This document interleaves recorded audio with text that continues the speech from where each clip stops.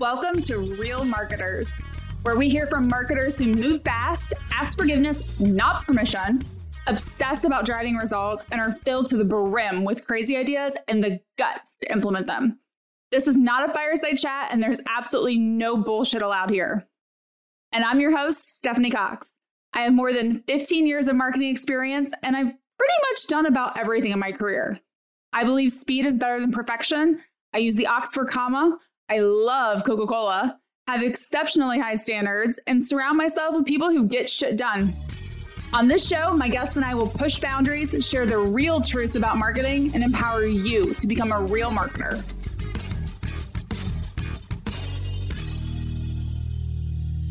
Content marketing, we all know how important it is. And we know one of the limiting factors is how many people you have on your team. There's only so much content a small team can produce, and even a large team, right? An individual can only write so much content each week. So what do you do when you want to drive more organic traffic through content and you're a team with limited resources? That's where this idea of a guest blog program comes in. And today's guest has driven remarkable results with what they've done with guest blogging. In fact, they've actually had months where they've had over 90 guest blogs posted in a single month.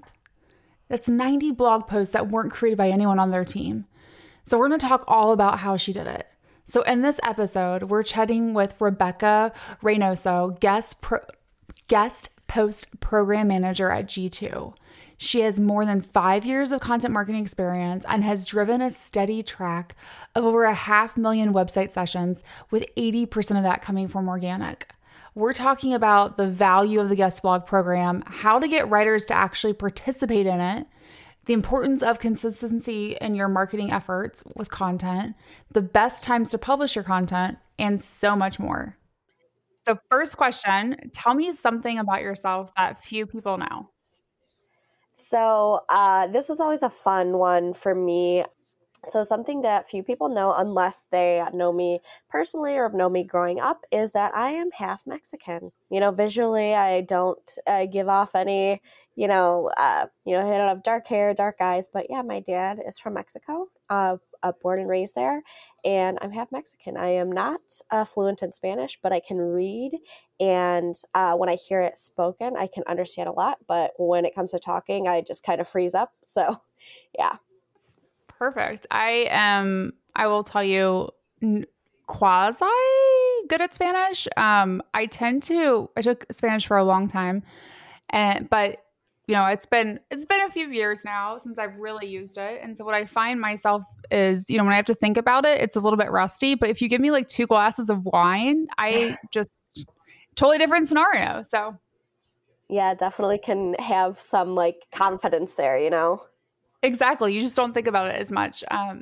But what we're here to talk about today is really all the things that you've been able to do and, at G2. And I'm really excited to talk about the guest post program that you created and were able to grow tremendously. So can you talk to me a little bit about why guest posting you felt like is a good idea for businesses to consider as part of their content marketing strategy? Yeah, definitely. So our guest post program has gone through a couple of iterations. With full disclosure, I didn't create it, but I did spearhead what it is today, and I can definitely talk about that in a little bit more detail. But it's really great for content marketing teams, whether it's a small or a larger content marketing team, because it gives you the ability to have more content created that isn't basically weighing on the shoulders of your in-house content team. There are some content teams that are really small, might just be 1 or 2 writers, and they might not be able to produce as much content that, a larger team would be able to do. So using guest posting as a way to kind of get more content produced is definitely something valuable for, basically you're going to be able to get more content produced under whatever guidelines and standards that you're using, from a larger group of people that aren't your in-house content team. So when you think about starting a program like this, or maybe like taking over the reins, how do you really find people to write content for you? Because I think we've all probably been in the situation where like I get emails, like I swear every single day, that's like, I'd like to write a post for you. And by someone that I've never heard of that is clearly sending the same email to probably like 100 people at 3:00 in the morning. So how do you create a program that people actually want to submit content to, and you're getting the quality of content that you want for your site and your brand?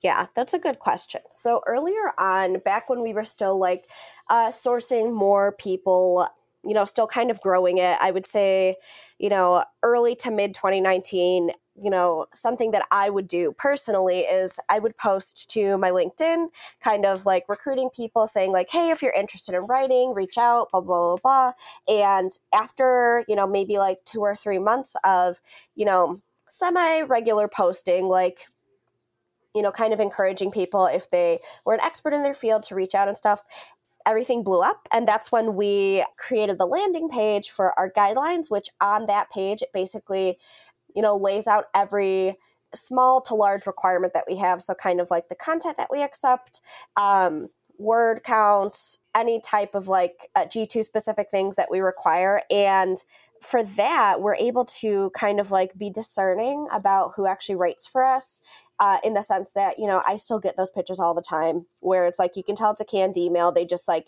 swap out the website name, like, hey, I want to write for, insert website name here.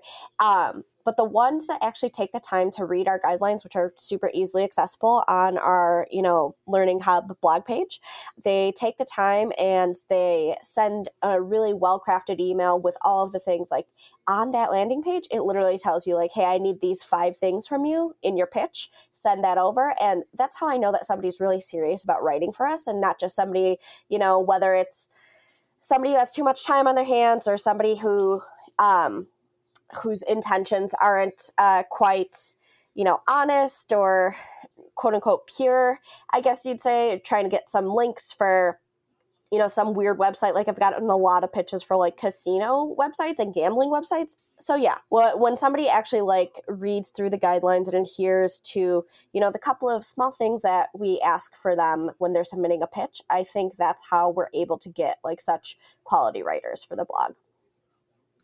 So now that you've been through the process of getting this all set up and out and running and getting the quality writers that you want, what are like a couple things that you wish you would have known at the beginning of the process, or as you were working to really scale this initiative? What's some things that, only the going through it part can teach you that maybe you can share for our audience? Yeah. So, earlier on in 2019, we had like, I was kind of more just pulled on to the, you edit and get them ready for publishing part, rather than all of the like communication and coordination and stuff that I do now. But at that point, our metrics were a lot different. We had different content management, and with previous content management, the idea or goal was publish as many guest posts as possible. So it was all like a quantity game. And, just like we had an intern who helped with some of the editing. Like I'd say maybe about like 20-30% of the editing.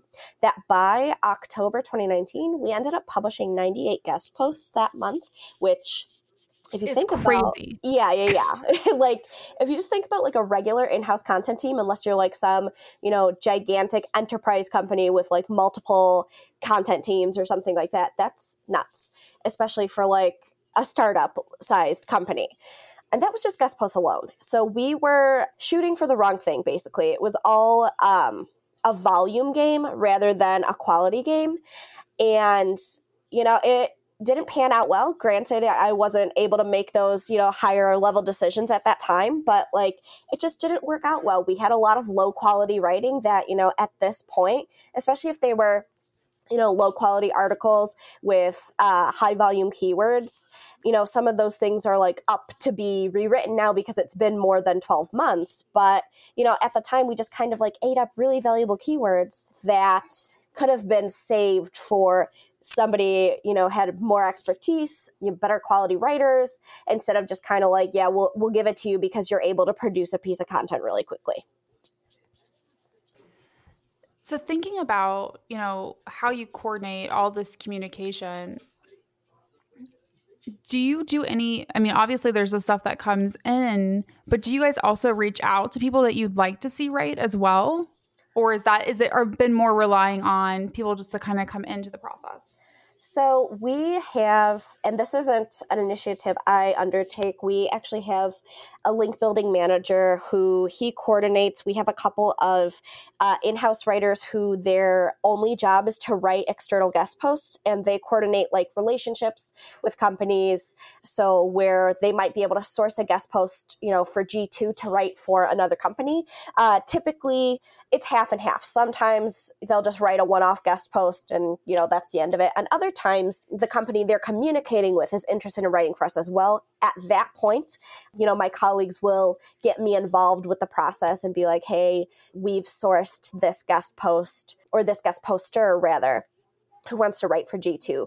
But in terms of like, am I sending emails to people asking them to write for us? No, we have such, like, even with everything scaled back, even with the, extremely high standards, we have such high volume of people reaching out, wanting to write for us, that there is absolutely no need and no time really to, reach out to people. Like, and if I'm thinking about it, like just from a personal perspective, there's nobody like on my radar where it's like, I need this person to write for us, because I've had so many wonderful, super highly skilled people just reach out on their own, that it's not like we're starving for any like one big name person to write for G2.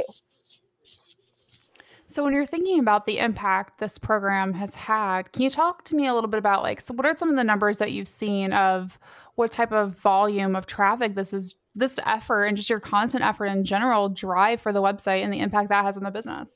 Yeah, so it fluctuates month to month, but over the course of the last 12 months, I actually just pulled these numbers the other day, we see 550,000 sessions just from guest posts alone in a calendar year, which is really exciting for me. I know a lot of blogs, especially like smaller blogs and stuff, might hit 100, 2,000 sessions for their entire blog in a year, but guest posts alone, so if you take that away, you're losing over 500,000 sessions per year, and it ranges from anywhere from like 40 to 60,000 sessions a month.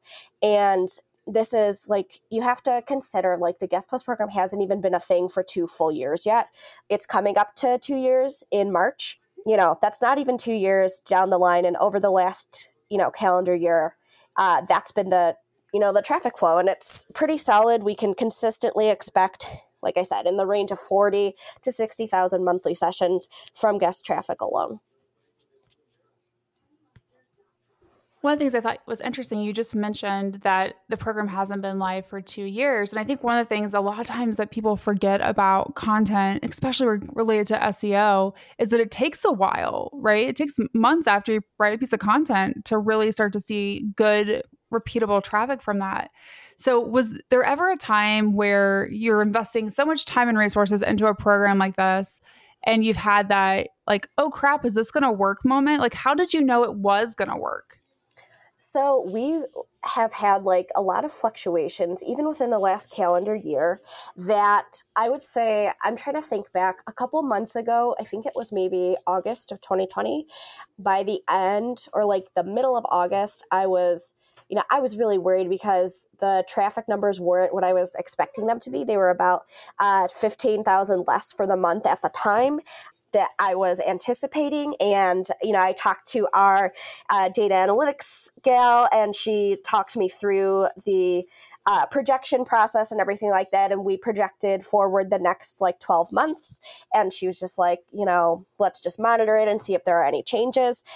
Turns out that, 2 more weeks passed and then we were on track again. So I think it just depends, like you said, traffic's going to fluctuate. It takes a couple of months depending on the topic that you're writing about, the content that you're publishing, and when you're publishing it in the year as well, for it to rank necessarily. And the method that we use for our guest posts, like we aren't, shooting for those super high volume, super high traffic searches, keywords. We have a a standard of that the volume for the keywords for guest posts are 1,000 or less per month.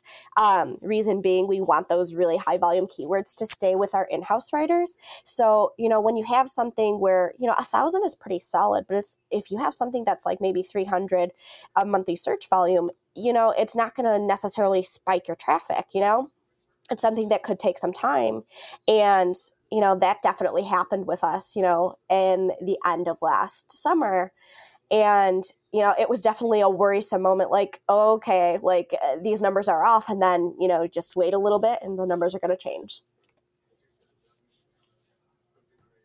So I think that's a really interesting point of how you think about segmenting based on search volume, what your in-house team does versus what you have the guest post team do.